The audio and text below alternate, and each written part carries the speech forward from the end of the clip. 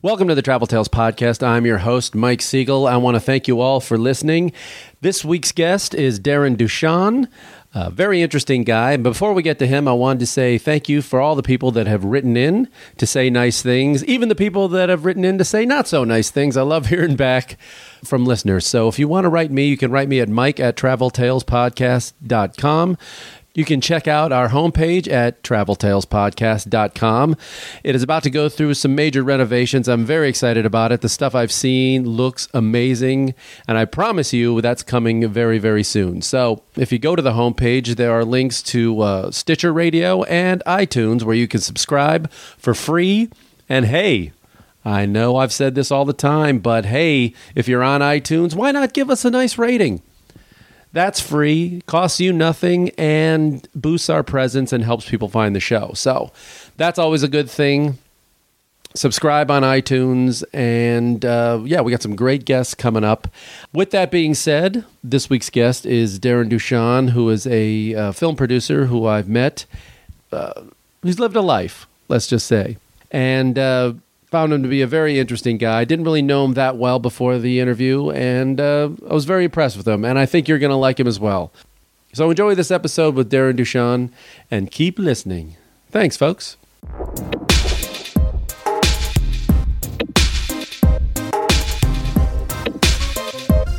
Welcome to the Travel Tales Podcast. I'm here with my guest, Darren Duchan, film producer, bon vivant. Can I call you a bon vivant? You can. That's a nice title. I've always wanted someone to call me that.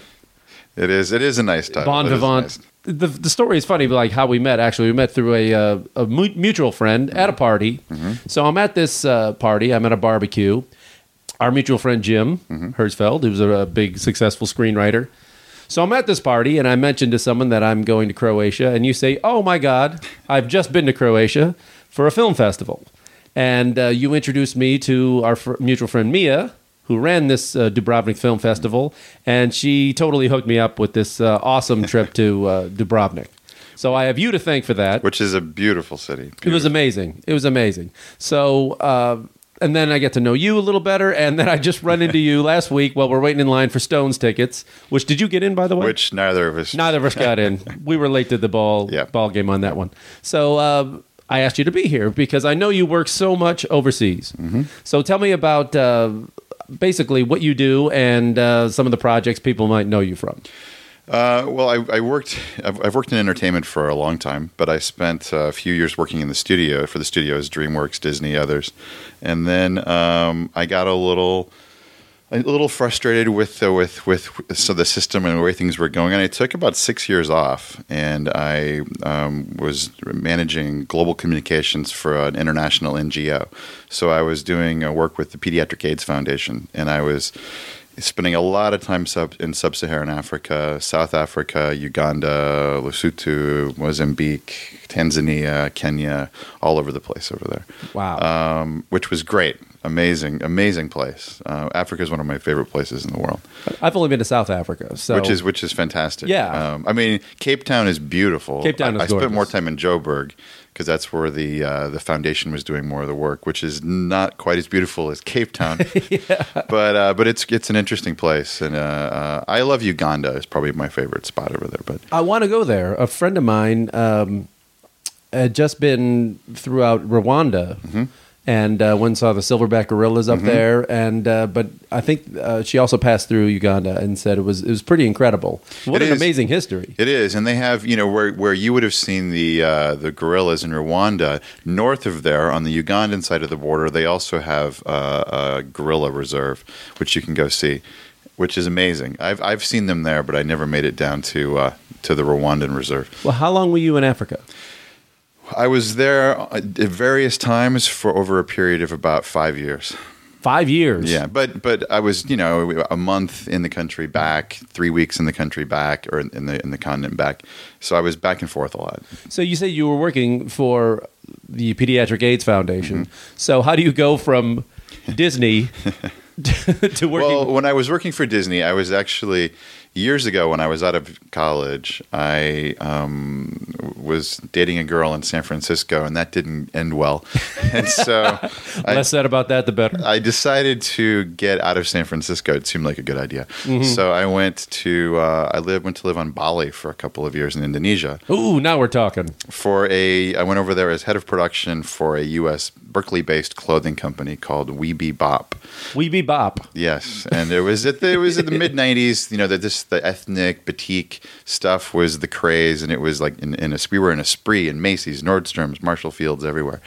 And it was a great job. I was there for 2 years. So Bali for 2 years. Fantastic. So I was just there a couple of years ago, but they didn't seem like I don't know if it's a business friendly place. I guess maybe. Well, their tourism is tourism. Kind of a big tourism thing is the thing. I opened up my own clothing company there after being there about 6 months. I was dating a princess. Oh, wait a minute! Now this story just keeps getting better and better. Yeah. So Balinese. She was actually princess? from Sulawesi, which is an island just north of Bali, but her family had moved to Bali. She was the youngest of 19. Youngest of 19. Youngest of 19. Wow. And she wanted to kind of get out from under the thumb of her very watchful family, and so opening up a business with me and having a place to go to every day seemed like a good idea. So, how does one meet a princess in Bali? Predictably, we met at a fashion show on a beach. Okay. Great, lovely girl, really lovely. Yeah. How long did this last? About a year and a half, and then she was still going strong, but she decided she wanted to move to Italy to experience Italy, and I had to remind her that I wasn't royalty and actually had to work. And so she went off to Italy, and I stayed on Bali. Yeah. Do you know what happened to her since? She married a prince. I do not believe he was a Raj. Oh, okay. He's a photographer, I think, and I think they have kids and are a great life over there. So in Bali, I'm trying to imagine you being there in your 20s and on an island, one of the most beautiful places in the world. Did it really lend itself to working hard, or? Oh, very, very, very hard. What part of Bali were you? Right in? I was in Legian, which is north of Seminyak. Yeah. Which is when I was living on Bali. Seminyak is now sort of it's the hot spot. I stayed there one night. There's lots of cool boutique hotels. It's very trendy. And when I was living there, Seminyak was a village. And Legian was pretty much as far north as the tourists went. Seminyak was the next stop, and my house was in a rice field. I mean, there was nobody there. But that's all changed now. But it was a little too fast, that part of the island. I was getting home way too late or early, depending on your perspective. And so I moved to a house in Sanur, which is on the other side of that southern tip. And it was a little more family, a little more. I tried to get a little more work done. Locals, yeah, it was. So you were great. trying to get away from the drunken Australians. Yes. It was great. It was a beautiful time. It's amazing because when I got there, in the mid '90s, the locals, the expats who'd been there for 5, 6, 10 years, sort of rolled their eyes and said, "Oh, you're 5 years too late. You should have been here 5 years ago." Which I think is precisely what anyone who would show up on Bali now would hear. And I loved it. I had an amazing time, and I think anybody who went there now would have an amazing time. So I think it's all perspective. Okay, so 2 years in Bali. Yep. And then you're looking at this, okay, I tried this clothing thing. Yep. And then back to LA? Back to San Francisco, which is where I'd been briefly. And then I had some family reasons for wanting to be closer to home. So I went back to the Midwest. I'm originally from Iowa. Oh, what part? My folks were living in Iowa City at the time, but I grew up near the Quad Cities. Sure. And I opened Bettendorf, Moline, Davenport, Rock Island. Rock Island. There was the other one. The big Quad Cities. The big Quad Cities. I had a friend who went to Augustana there. Yeah, so we used to go sure. Party there all the time. Sure, yeah. That's a fun school, yeah. Yeah. Yeah, I grew up about 20 minutes from there in a small town, so the Quad Cities was the big city. So, wow. Yeah. They must think you're crazy going all the way. First, even to San Francisco must have been a big shock to everybody back home. Yeah, most of my friends back there that I grew up with are still in the area, but there's a few that have ventured out. They got married at 19. Right. had their first, right. their grandparents now. It's actually you're not far. Oh, I know. Oh, I know. Yeah, it's actually I if some of them have found me on Facebook, and it's shocking. Yeah. So back to San Francisco from Bali. San Francisco back. Then I went and I opened up a cafe in Iowa City, University of Iowa, a coffee house cafe, San Francisco style. Sure. And my plan was to have this master plan of opening up Big Ten. I was going to hit Champaign, Madison, Iowa City, Ann Arbor. That didn't exactly pan out. I was not meant to be a restaurateur or a cafe owner. But it was a fun place. We were packed every night. So I just hadn't done the math on the fact that students don't have any money. A $2 cup of coffee and then sit for 7 hours. Yes, and watch the Lord of the Rings trilogy on their laptops. Yeah. And, yeah. So it was a little before that. The laptops, there weren't a lot of streaming. So it was pre-Wi-Fi. Yeah, it was pre-Wi-Fi. Okay. Yeah. But they just sat there and just took up space and didn't spend any money. Space, yeah. So I sold that to a crazy drunken lesbian woman in Iowa City who named Bad Betty, who had a vintage salvage shop next door to my place, and she knocked the wall down and made it a vintage salvage shop / cafe. And I think it did much better as that. Did you bring a touch of your Bali experience back to Iowa City? More of my lots of batik. Yeah, more of my San Francisco, I think, experience. It was exactly the bohemian. The Iowa City has the Writers' Workshop, which is maybe arguably the best graduate writing program in the country. So there were lots of beatnik poets running around who a beatnik coffee house was. I was right in the wheelhouse. So. Again, spending lots of money. Yes. Oh, they love to throw it around, don't those beatniks? Yes. Those poets. Woo! That's deep big pockets. Big spenders. So the Iowa City coffee shop did. And then I sold that and then made my way to Los Angeles. Okay. I mean, was film your first? Film love? was always my thing. And, I did a play in San Francisco when I was there. I wrote a play that was produced. And so the story and film stories and movies, and that was always something I wanted to do. I was just a little apprehensive about Los Angeles. Coming from Iowa, I hadn't spent a lot of time here. And I just said, I'm coming. And so I just sold the coffee house, came to LA, and then it just kind of took off from there. I lucked out and ran into a woman who worked at DreamWorks at an art gallery down in Venice. And we just kind of hit it off from a creative standpoint. And she introduced me to her boss. She said, "We're hiring an exec in the development." And I said, "Oh, that sounds perfect for me." An executive? No idea. That's perfect. I'm completely qualified. Right. I've run a coffee shop in Iowa City and a clothing company on Bali. Why wouldn't I be an executive? I love this town. God bless this business. And I went in and met with the head of development on a Friday and Thursday, and on Friday afternoon they called me and said, "Welcome to DreamWorks," and I started over there. It was just crazy. Well, how did this? Okay, getting off the travel thing here. This is more of a business question. So they sit down with you in this interview. And they say you have no experience. Yes, no qualifications whatsoever. Well, they liked the fact that I'd written the play. I think he had read my play. Okay, and he liked it. We talked about structure. We talked about movies we liked. So you did have a creative background. Right. It's not like you. And he was the head of development, but he had actually come from New York. He was a Harvard guy, but he had been more in banking, for a while in Wall Street. But before that, he'd been a hand model in New York. So I think we sort of on a social level. We sort of connected. An eclectic life. Yeah, and his philosophy was that from life is where good stories come from, not regurgitating just things you've read. Experience was valuable to him, which I tend to agree with from a writing standpoint, and so it just kind of worked out. I mean, I think he was taking a chance, Absolutely. But I think it worked out. It was a great place to be. So. Well, I'd almost rather have it that way than someone who's just somebody's assistant. Yes. And then they just hang around and do nothing. Right. And then eventually their boss gets another job and they move up. Right. And they have no life experience outside of that office. And I'd only been in town for a few months, so I had no idea what the protocol was. It was like, that seems perfectly normal to me.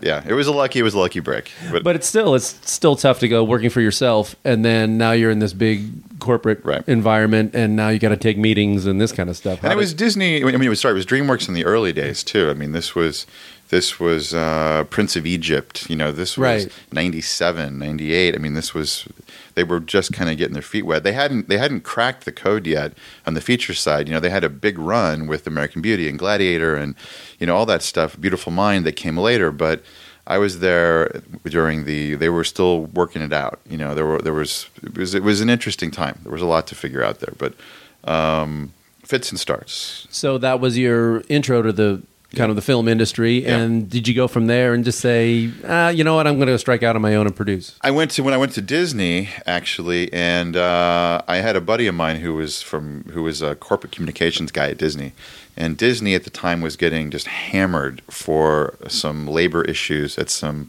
plush factories. I mean, so much has changed in Haiti and China.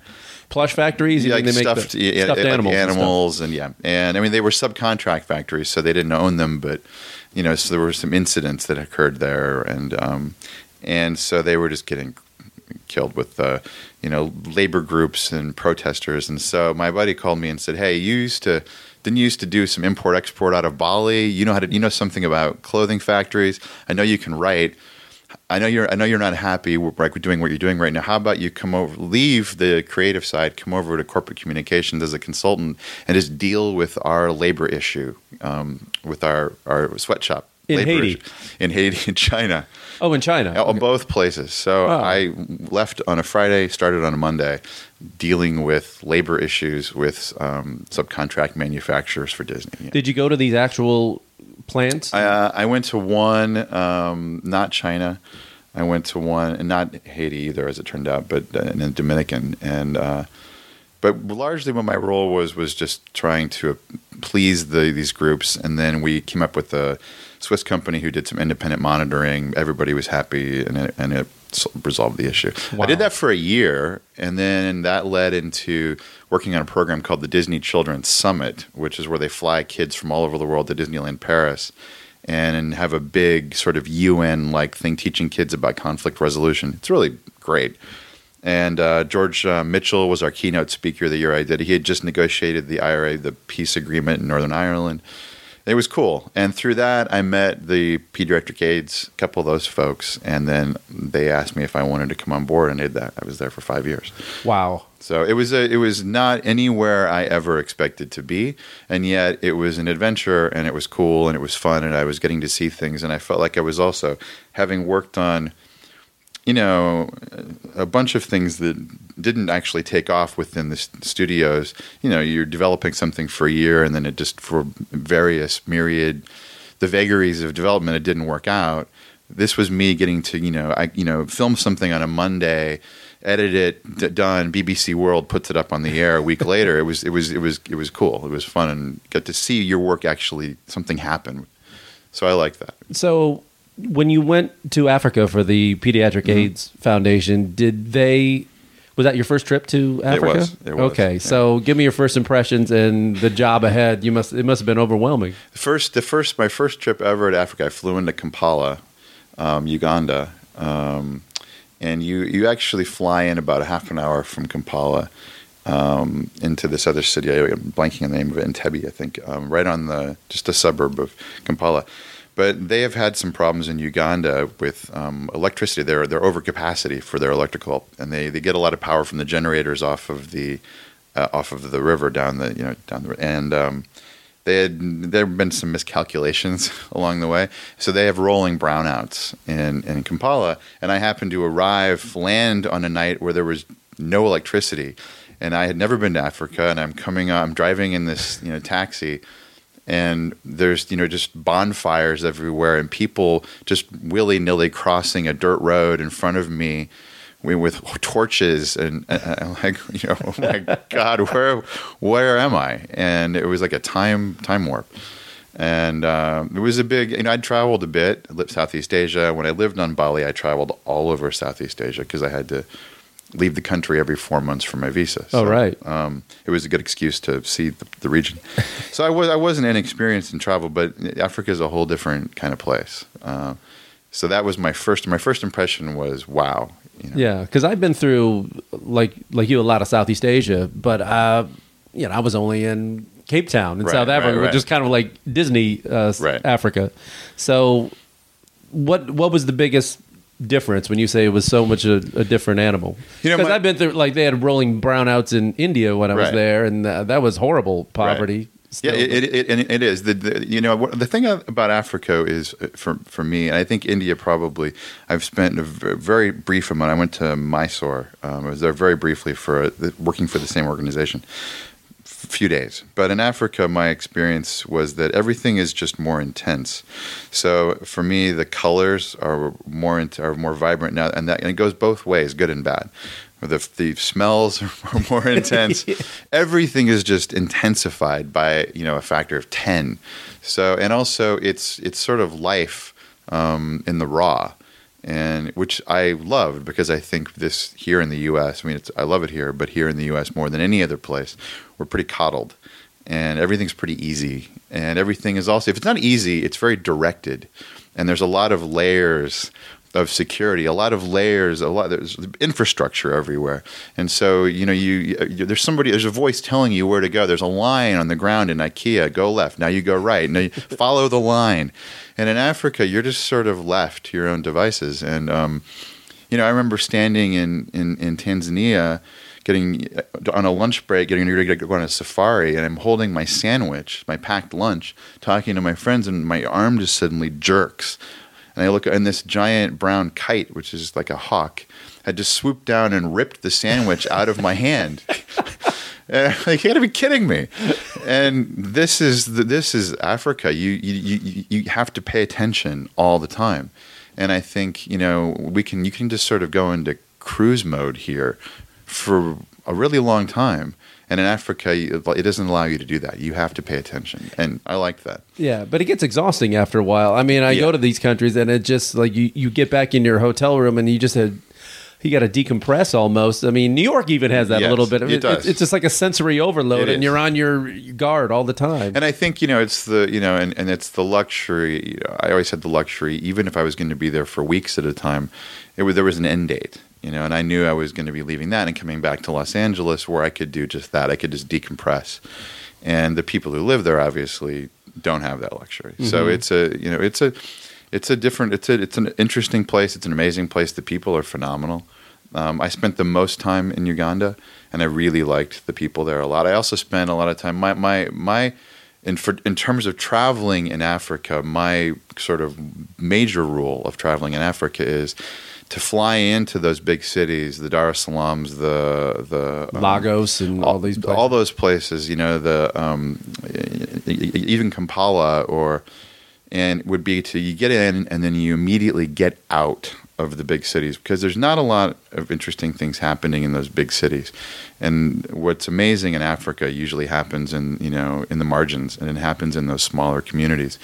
I was shooting documentaries in a place called Kabale, which is down on the Rwandan, Congolese, Ugandan, that corner, tiny little area. And I was in these small villages, and the people are amazing, and they're not. It's just a different Africa. I mean, it's not so different from flying into, if you're from somewhere else, flying into Brooklyn, and then going to small town Wisconsin. Yeah. It's not that much different. Or checking out a nice coffee shop in Iowa City. That's right. It's much different. And it's sitting for 7 hours. Exactly. I kind of say the same thing about. I looked at India a different way after I got out of the cities, and once we got out into the country, it was like, oh, this is so much nicer. Right. Yeah. Was there sections of Africa that, when you tell people who are thinking about visiting, that you really recommend? You say you gotta go to this place. Tanzania was amazing. Did you do Kilimanjaro? I did. I want to do that. I did, and that's very, very cool. I also did. It's a great spot if you're a sort of a novice traveler too, but you want to do Africa. Tanzania, there is infrastructure. They've had people coming in doing safaris for a long time, photo safaris, for a long time, and you can fly into Arusha. It's a nice little international airport. And then, you really want to see the big five. You get the people who, they really want to see the rhino. They want to see the lions. They want to see elephants. You can drive, take a day trip up to Ngoro Crater, which is a giant I heard so much about that volcano. And, for some reason, hundreds or thousands of years ago, hordes of animals have just climbed, went up to the rim of this crater and then descended down into it. And there's an entire ecosystem living inside this dormant volcano with all of the big five. You got wildebeests and lions and cheetahs and leopards and everything. And you've got these giant, caldera walls surrounding you. So you drop down and in an afternoon, you have a pretty good shot of seeing everything. And then you leave there and you want to go on, say, a 5-day safari into the Serengeti, which is right next to it. Serengeti is enormous, and it's a little more catch as catch can. The animal, you got to go find them, and you might just catch a glimpse of a tail running through the grass. But if you really are, committed to seeing these things, a day at the Ngorongoro will pretty much guarantee some good animal sightings. Now, give me your scariest incidents in Africa. Well, I was in that corner of Uganda, and it was raining one night. And we were driving back from a village where we'd been doing some work, and I had a driver who was employed by the organization I was working for, who was not happy with me that it was dark. We even operated under certain guidelines that we weren't supposed to be driving around on these small roads at night. And it was raining, and there was a nun on the side of the road. And I said to my husband, we should stop and pick her up. And he was like, no. And I'm like, come on, man, it's a nun. It's raining. It's a good few miles to the town. And he's like, it's not a good idea. So as we pulled over to pick her up, we were very close, by the way, to the Congolese border, where there was a lot of people crossing. There was a lot of on the other side of that border, a lot of very bad things were happening. And this nun, from under her habit, suddenly I saw the barrel of a rifle coming out. And there wasn't a nun, it was a guy with a habit on and a skirt. And my driver, he hit the accelerator and we peeled out of there. Oh, my God. That was it. And I'm sure she had some... some fellas he had some fellas hiding in the ditch that were going to pop up at any moment, and they were just going to take the truck, Wow. And do God knows what to us. But yeah, that was a little unnerving. Yeah. What about dealing with government red tape and bribes and that kind of thing? The people we dealt with the ministries of health and folks were great. Pretty much across the board. We had the foundation that I was working for had been there for a while, and so they had good relationships, and I didn't see a lot of that. On a very small, on a one-on-one level, of course, there's times you gotta grease the wheels a little bit, yeah. but on a macro level, I didn't experience a lot of that. But sure. You can pay for a little bit of this, or maybe they have a reservation, but they're not sure. And there's things you got to do sometimes, sure. In the 5 years of working in Africa for pediatric AIDS, did you see a giant or some kind of movement in progress of the way they think about it in education? And in some places, sure. In some places. I mean, in some countries you had some... in Zimbabwe, of course, with Robert Mugabe was there. That guy. He's a piece of work, and he had extended family members selling sort of like juice formulas that they were guaranteeing with the government endorsement would guarantee you to cure you of AIDS. And so people like that were, of course, seriously making the effort more difficult for other people. But in some of the countries, you had enlightened leaders who recognized that whatever they thought about AIDS or whatever the societal stigmas were, they recognized purely from an economic standpoint that something needed to be done. And so, and like I said, some countries are more progressive than others. But overall, you've started to see, most of those places, you've started to see a positive shift. Still a lot of stigma in a lot of those countries as well. And that's difficult. And there's a lot of crazy stories. Misinformation is... Oh, my gosh. When I was in South Africa, I remember seeing a story that they thought that there was a large group of people thought that if you had sex with a virgin, you weren't going to get, or that would cure you. It would cure you, yeah. I mean, horrible. And that, of course, leads to some really awful things happening. I mean, and that's the kind of stuff that, as a communications person, dealing with things over there, made me crazy. And that was a big part of our role, was to try to educate, and that we tried to do as much of that as possible. Did it just get overwhelming after a while? Sometimes. But, when I started over there, just to give you an example, there were about 1,500 kids a day contracting HIV globally, with a huge percentage of them in Africa, sub-Saharan Africa. And I think when I left the foundation, it was under 1,000, or maybe around 1,000, which is still obviously way too much. That's a massive improvement over a few years. And so the trend is definitely going in the right direction. So after 5 years, did you figure, okay, I've done what I could do here and back to movies? Yeah. I mean, I sort of also realized that's a pretty good chunk of time. It is. And I had done that and I enjoyed it. But I also, I wanted, that was working for a nonprofit, which was amazing, and I made a living there. But I also, Darren needed some for-profit time, and also you do that for a while, but you also then you want to make some money, and then you can give back to those causes you care about in other ways. You can support them financially or whatever. But and I also wanted to tell stories, and being in Africa and being in other places and even going down to Mexico and doing with the organization and traveling through South America too. Also, there were, I saw a lot of stories, and it gave me a lot of ideas, and you want to take those and distill those down into something that you can maybe tell on a bigger level. And like some of the other companies, and there's great companies like Participant and people doing some really cool stuff here, that they've also, and Redford even said years and years ago, the greatest, tool for social change. He really thinks film is that amazing tool. You move people emotionally, and this affects them and moves them intellectually and by action. And I think I'm not trying to state that all the things I would want to work on are things that would be of socially conscious films or projects. I love a good Western. I love a good sci-fi movie. But there's elements of those things that you can build into all those stories too. So what year did you come back and start working as an independent filmmaker?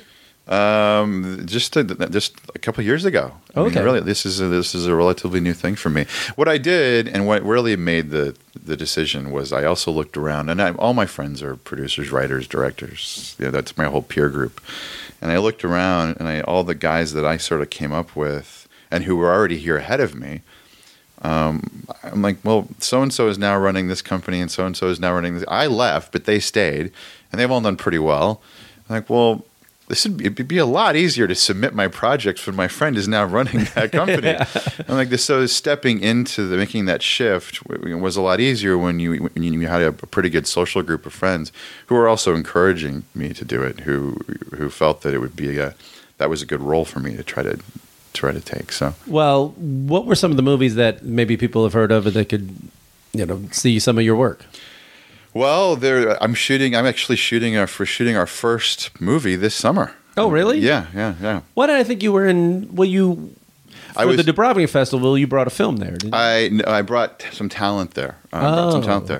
We're shooting our first feature in New York this summer. In July. I'll be out there all summer. It'll be great. That's awesome. Well, tell me about the projects you've done in Europe, because I know you're there all the time.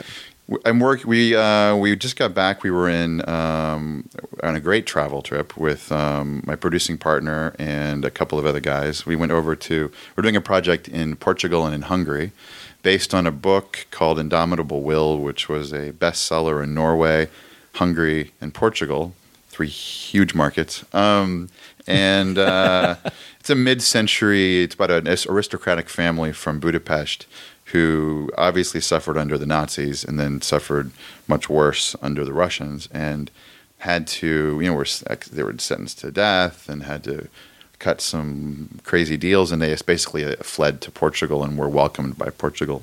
And it's sort of a love story about a guy that I used to work with at Disney. Actually, that's where this thing came from. When I was at Disney, he was president of Disney Iberia, which was Disney Spain and Portugal, and we kept in touch over the years. And it's his mother's book. Oh, wow. And it's a true story. And so he said, would you want to produce this? And I said, absolutely. And so we just went on this crazy trip. We were looking at sites and meeting with. We have some support from the government. We have some support from some private. The Hungarian government or the Portuguese? Both. Oh, because it's a culturally relevant story for both places, and we have support from some of the private banks and stuff over there. And then it's a story that's really kind of important to those two countries, and they've been really. And Laszlo's family is well known. His grandfather was a very well known composer, and so there's been a lot of support. A wonderful amount of support. We went over there to meet some of those folks, but we took a crazy trip. We were doing press and things, and we were in Lisbon, and then we flew to Budapest, and then my producing partner and I were up in Latvia and Wow. Estonia. See, I haven't made it up there. Great place. Yeah? We did, not exactly look at the climate calendar. We were there in March. It was a little bit chilly. Yeah. I maybe would recommend spring, but a beautiful place, right on the water, and a lovely place. Is it true what they say that the women are amazingly gorgeous in Estonia? Absurd.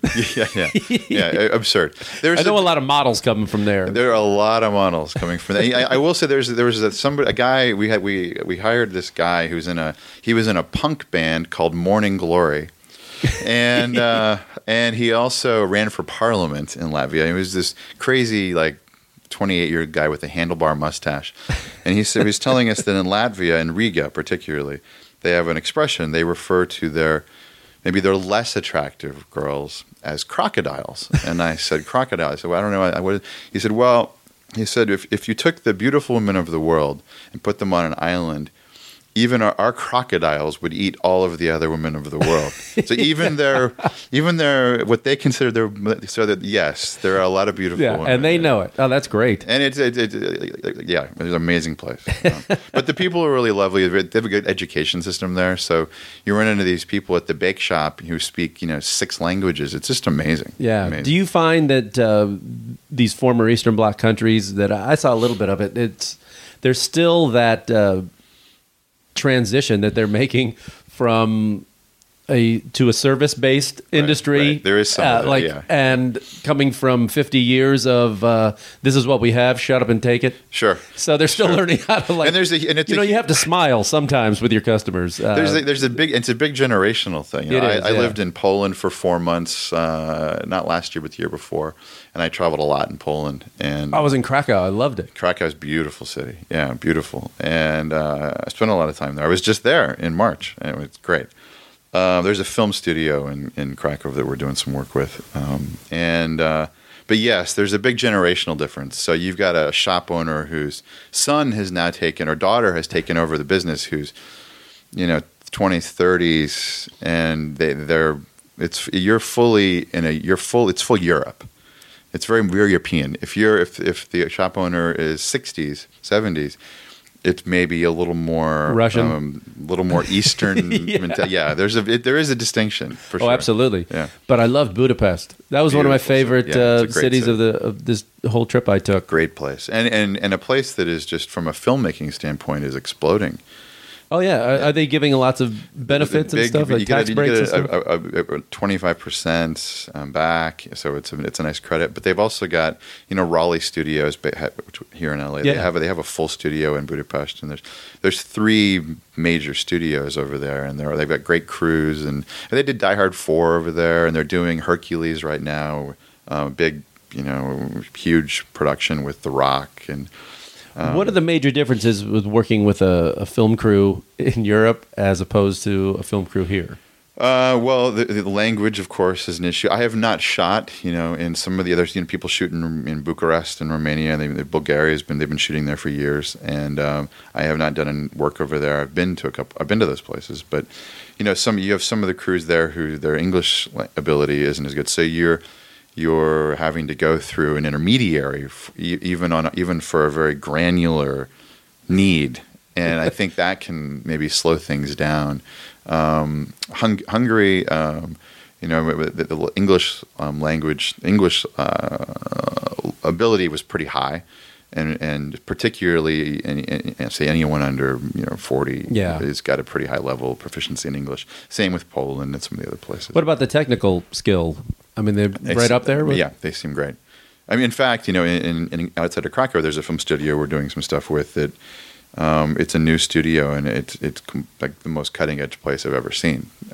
So it's really a place on the rise. I was amazed at. I didn't know much about Budapest and Hungary in their past, but I went to the Terror Museum there. Yes, the Museum of Terror. Museum of Terror. I said, first of all, the name you might want to twerk that a little bit.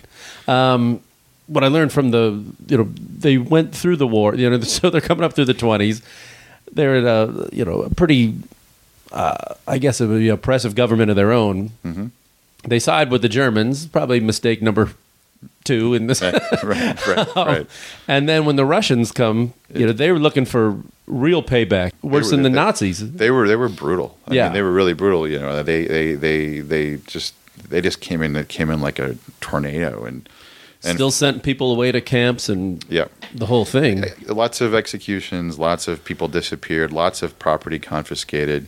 I mean, the family that were Laszlo is the gentleman's name who's the son of this family. They had thousands and thousands of acres of land and huge palaces. These sort of country estates. They were just the Russians just took them. They had Picassos and Turners and these art collection all gone, and the family is even now in 2013 working with these companies to try to repatriate some of that stuff that was just lost in time. It's amazing, and it's amazing. So it wasn't just limited to the Jewish families during that time. Oh yeah, no. Laszlo, it was the aristocrats. If you weren't a worker, if you weren't a guy who worked in the fields or whatever, you were considered sort of a threat. You were you were thinking, you were educated folk. Yeah, we can't have the thinkers. Right. The thinkers are the first people they come for. That's right. So yeah, there was tough times for sure. Yeah, and that was, not just Hungary, but that whole region was tough. And Lisbon I liked a lot. Beautiful. And Lisbon is an interesting, fascinating place. The hotel that we stayed in when we were just over there, it is the Palacio in Estoril, which is the beach community just outside of Lisbon. Which is sort of like Malibu to West Hollywood. It's sort of the sun-kissed, ritzy coast, Gold Coast there. And that hotel was, Ian Fleming wrote books there. But after World War II, Lisbon became a hotbed of these aristocrats who had fled their Central European countries from the Soviets and ended up in Lisbon. This hotel was filled with counts and dukes. I mean, and these folk, and also spies, tons of spies. Ian Fleming lived there for a long time because it was just a hotbed of espionage. I mean, some crazy stories. You could do a movie on that hotel. Yeah. Well, trust me, there are things in the works. Yeah. I have a friend who has a house in Keshkesh. Yeah. Oh. Which is the next town from Estoril. They're right next to one. Okay. Yeah. I'm thinking of it's like Palisades in Malibu. Yes, yeah. I have to hit him up this summer. I gotta see. Did you get down to the Algarve? I'm going back. I'm probably going back next month, actually. Mm-hmm. And one of our partners over there really wants me to see it. It was raining a lot when we were there. It just happened to be bad luck. And so he wants me to see it when it's in its full bloom. And there's a place called Comporto, which is south of Lisbon, which I have not seen, but it apparently is just amazing. Do you find Eastern Europe and these former Soviet bloc countries, in a way, I find them almost more exciting than old Europe, like Western Europe. Oh, for because sure. It's just so new to them. Everything's just so. The future looks so bright to them. For sure, and there's a lot of enthusiasm, and there's a lot of looking forward as opposed to looking backward. And obviously, Spain is one of my favorite places in the world. Yeah, me too. I love it there, and I love Paris is Paris, but. Yeah, there's something about, there's an excitement. When I was living in Warsaw for 4 months, I had an apartment on Jana Pawła with John Paul, named after the Pope, which is sort of their main thoroughfare cutting through the city, sort of their Wilshire. And I was on the 11th floor building of this apartment, and from my balcony, I could look out and just see these giant cranes through all over the city of Warsaw, just building, because there's so much money coming into Warsaw for building. I mean, they were the only country in I think 11. They had the highest growth in their GDP. You know, the rest of the country the Union was stagnant, was suffering, and they were flying. So, and that's not just Poland; it's that region, and there's a lot of interesting things happening over there. What would you say would be the craziest thing, whether in Africa or Europe or anywhere else in the world or Asia, that you ate? You have to look back and go, I can't believe I put that in my mouth. Well, I'll tell you something. This is a weird little story. But when I was living on Bali, there was a guy who owned a nightclub near my house in Seminyak that nobody ever went to. His name was Eddie, and he was Chinese-Indonesian. And I would stop there for a drink on my way home at night just because it was near my house. But there was never anybody there. And he said, Darren, why is nobody coming to my, that's the worst Indonesian accent. Why is no one coming to my place? Flawless accent. And I said to him that, because, that the lighting is horrible, the drinks are horrible, everything's horrible in this place. You have bad taste across the board. No, but really, Darren, what do you think? And so he said, look, he goes, if you want to just give me, let's help me make some changes. And he knew I was friendly with the expat community. And I essentially, I guess, kind of became a very impromptu promoter. Yeah. And so one night a week, I would just say to everybody, come over to this bar. And so at 6 months in, it was kind of going. He kind of turned it around a little bit, and he thanked me. And he had an apartment above the bar, which he just did for convenience sake. And he said, come upstairs. And I went upstairs. And he had some interesting ties he was kind of an underworld sort of a bar owner figure. He always made me a little nervous. And he said, I want to share something with you. I want to thank you for all this help that you've given me. And I said, okay. And he went over to this shelf and he pulled this jar off the shelf, and it was covered in a silk cloth. And he said, we're going to share something now, and this will make us brothers. And I'm like, oh, God. What? That's always scary. Yeah.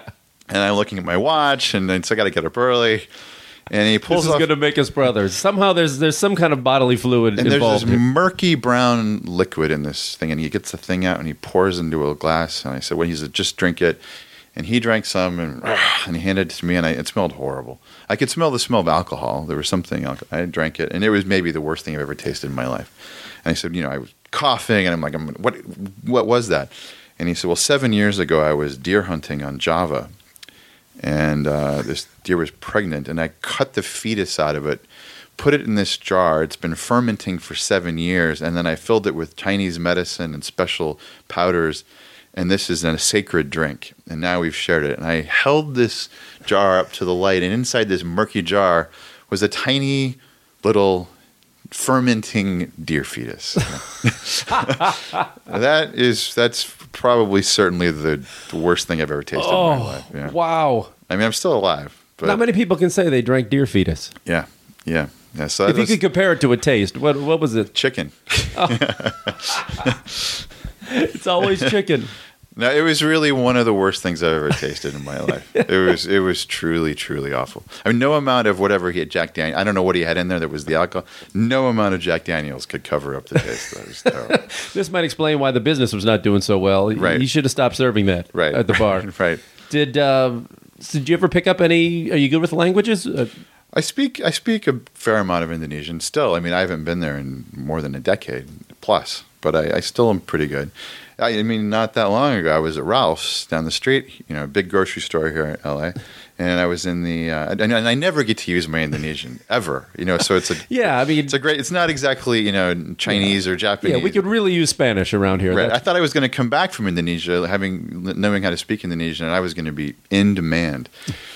And didn't exactly take off. But I was in the express lane at Ralph's, and the 12 items or less, and there was an Indonesian girl and her boyfriend behind me, and she said to her boyfriend in Indonesian, I think this jerk's got more than 12 items. And it was so fantastic. Oh, it's perfect. I always wanted to bust somebody. And say, I think I actually have exactly, but if you're in a hurry, please go ahead.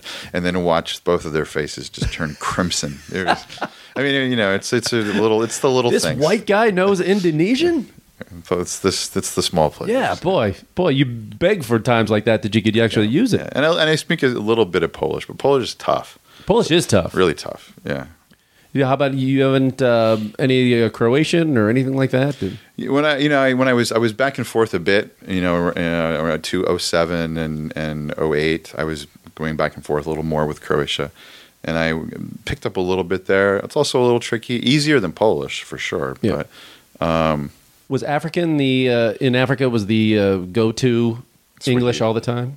English, yeah. Everybody speaks. I know not everybody, but French would help down there too. French certainly in some places. Over in Cote d'Ivoire, I was there, and that's all you did French. Go. Yeah, it seems so dangerous. To me. Well, you don't want to go. When I was there in 05 or 06, it wasn't a good idea to have a camera crew with you. That was a big red flag. Yeah, but that place has always got something going on.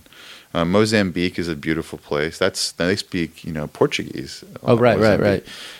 Which is that's a beautiful country. And that's another place that I think should be high on anybody's list to visit. They had civil war, they had crazy bad stuff happening there not that many years ago. I mean, it's 10 years ago, I guess, at this point. But they've completely come back from that. And the animal populations in their game parks have come back. And they've got this. It's just one long coastline. It's fantastic.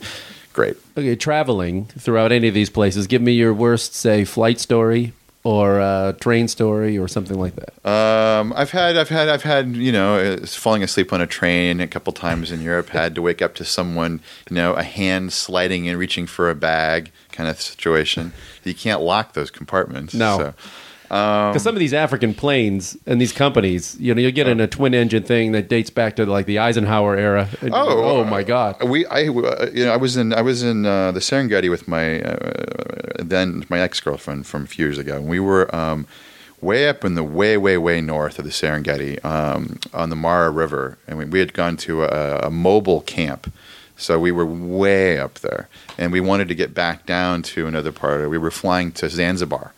And we needed to get back to Arusha. And so instead of taking 2 days to drive, because it takes forever, we had commissioned a small, 4-person plane to pick us, 6-person plane to pick us up on it's not even a dirt runway. They can't even maintain a dirt runway. It's just grass that occasionally gets chewed up. I don't know.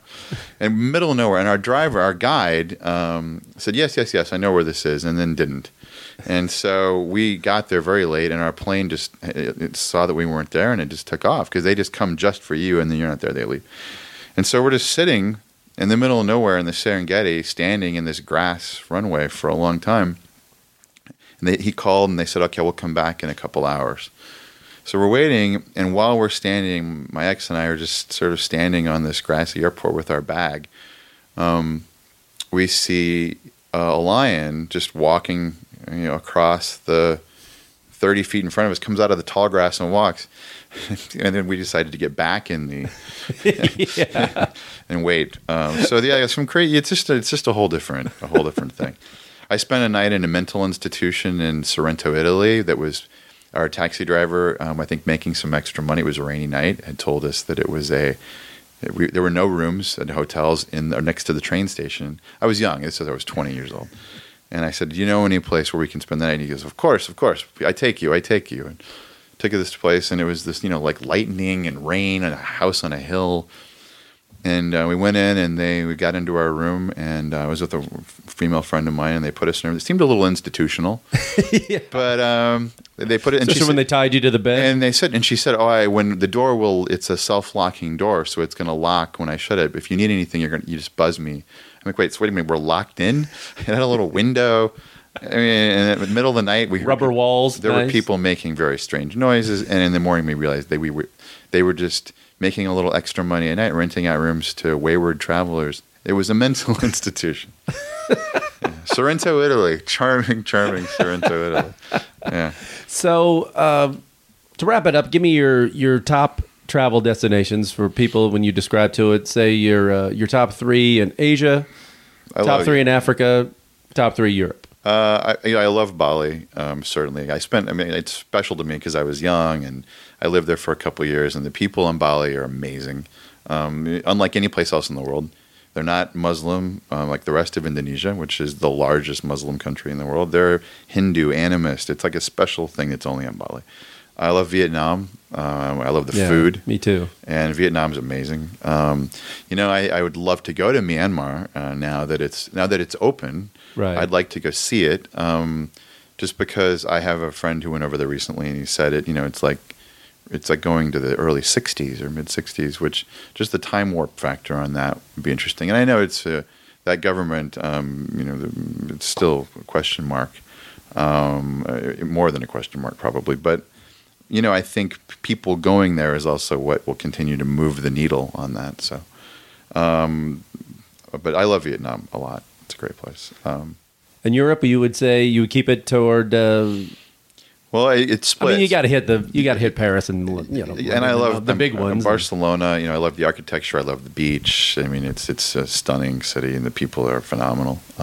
But I really do. I like Central Europe a lot. I feel very comfortable there. I like Budapest is a great town. I mean, people love. I've been pushing it since I got back. It's great. People love Prague, which I also, I mean, my family's roots are from there, a few generations ago. But I love it there. It's like a postcard as well. But I would pick Krakow over Prague. And I love Krakow a lot. It's just, and it was, it's a beautiful city. The people are very friendly, and I mean, Poland's got a special place because I've spent a lot of time there. But that whole region is just terrific. And finally, Africa. I know it's got this stigma, around the world, and there's a lot of fear about going there. How do you talk people into going? No, it's okay. You can do it. I mean, I think it's. I do think it's safe. I do think it's beautiful. And my philosophy on that is I'm a little bit of a fatalist on that too. I mean, we do live in Los Angeles. I feel like people are always worried. Well, what about? It seems so scary over there. I'm like, well, I feel like there's as much of an opportunity for something weird to happen to me here in LA as there is in Cape Town. Or in Kampala. Mm-hmm. And I think, people, isolated incidents get news sometime, an American, something happened in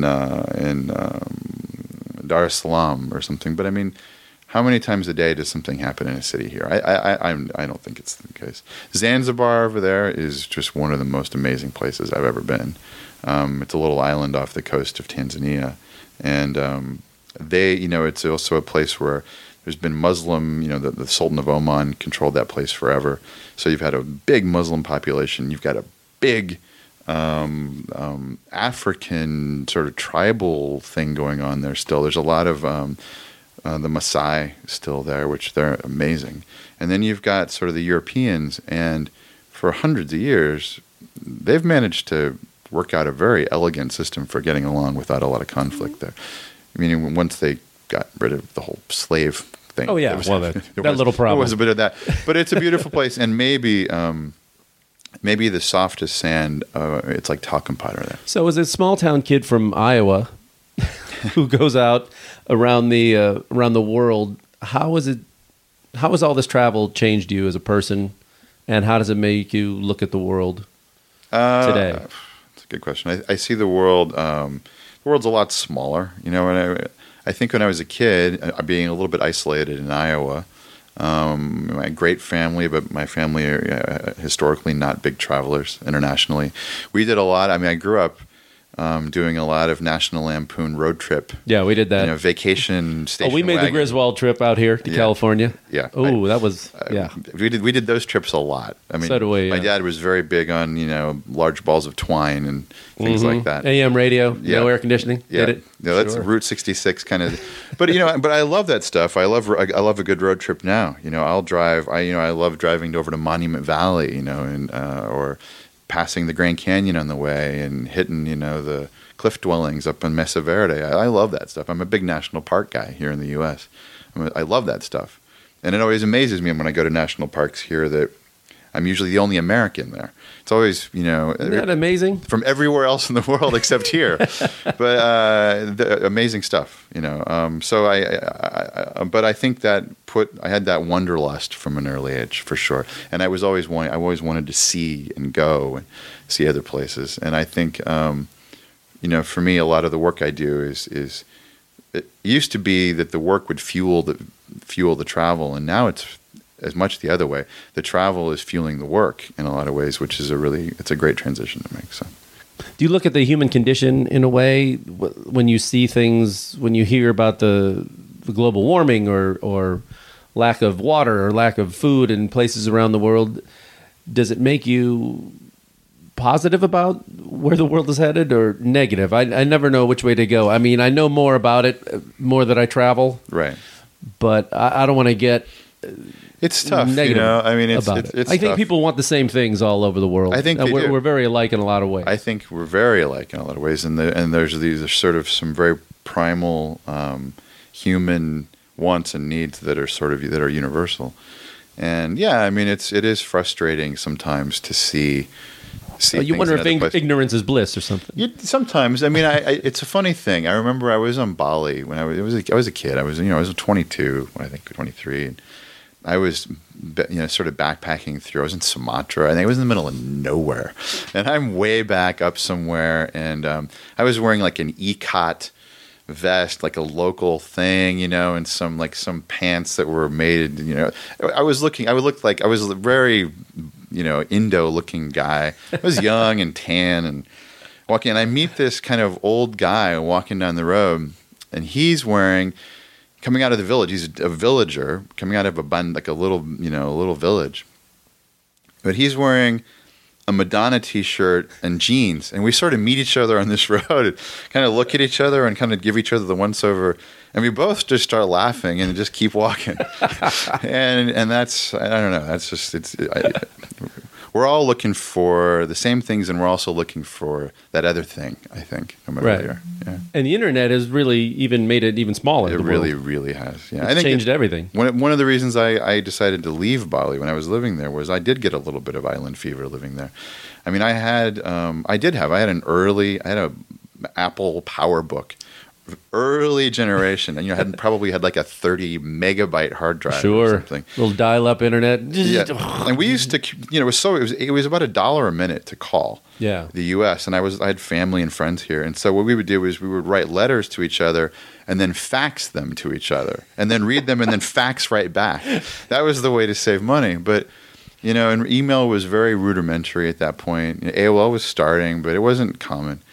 But I'm thinking now, I had friends bringing me books when they would come over because all I had were tourist bookstores. It was all, Danielle Steele and Tom Clancy. And, but now, I could watch Netflix. I could watch the latest movies. I could download this. I could keep up with music. I could Amazon. I could, the world's a very different place now. And I think that's great. I mean, it allows me to work, remotely.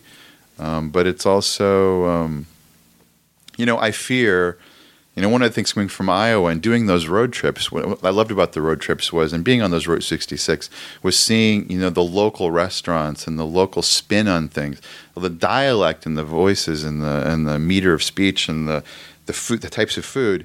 And one of the changes moving away from the sort of Route 66 two-lane highways to the interstates is everything looks the same. Yeah, that's the toughest part about going through America. It's all the same. It's all the same 6 restaurants, the same 6. There's the Applebee's next to the Taco Bell, next to the Walmart, it's to me that's a little depressing because you're losing that flavor and that character, and I hope that doesn't happen on an international level as well. Some countries have done a really good job of keeping that to a minimum and keeping the big franchises out, or at least keeping them in isolated areas. And some places have just, gone for the buck and made some sort of myopic choices about it. But yeah. So what's next for you? And what would you like to plug, if you'd like to plug anything?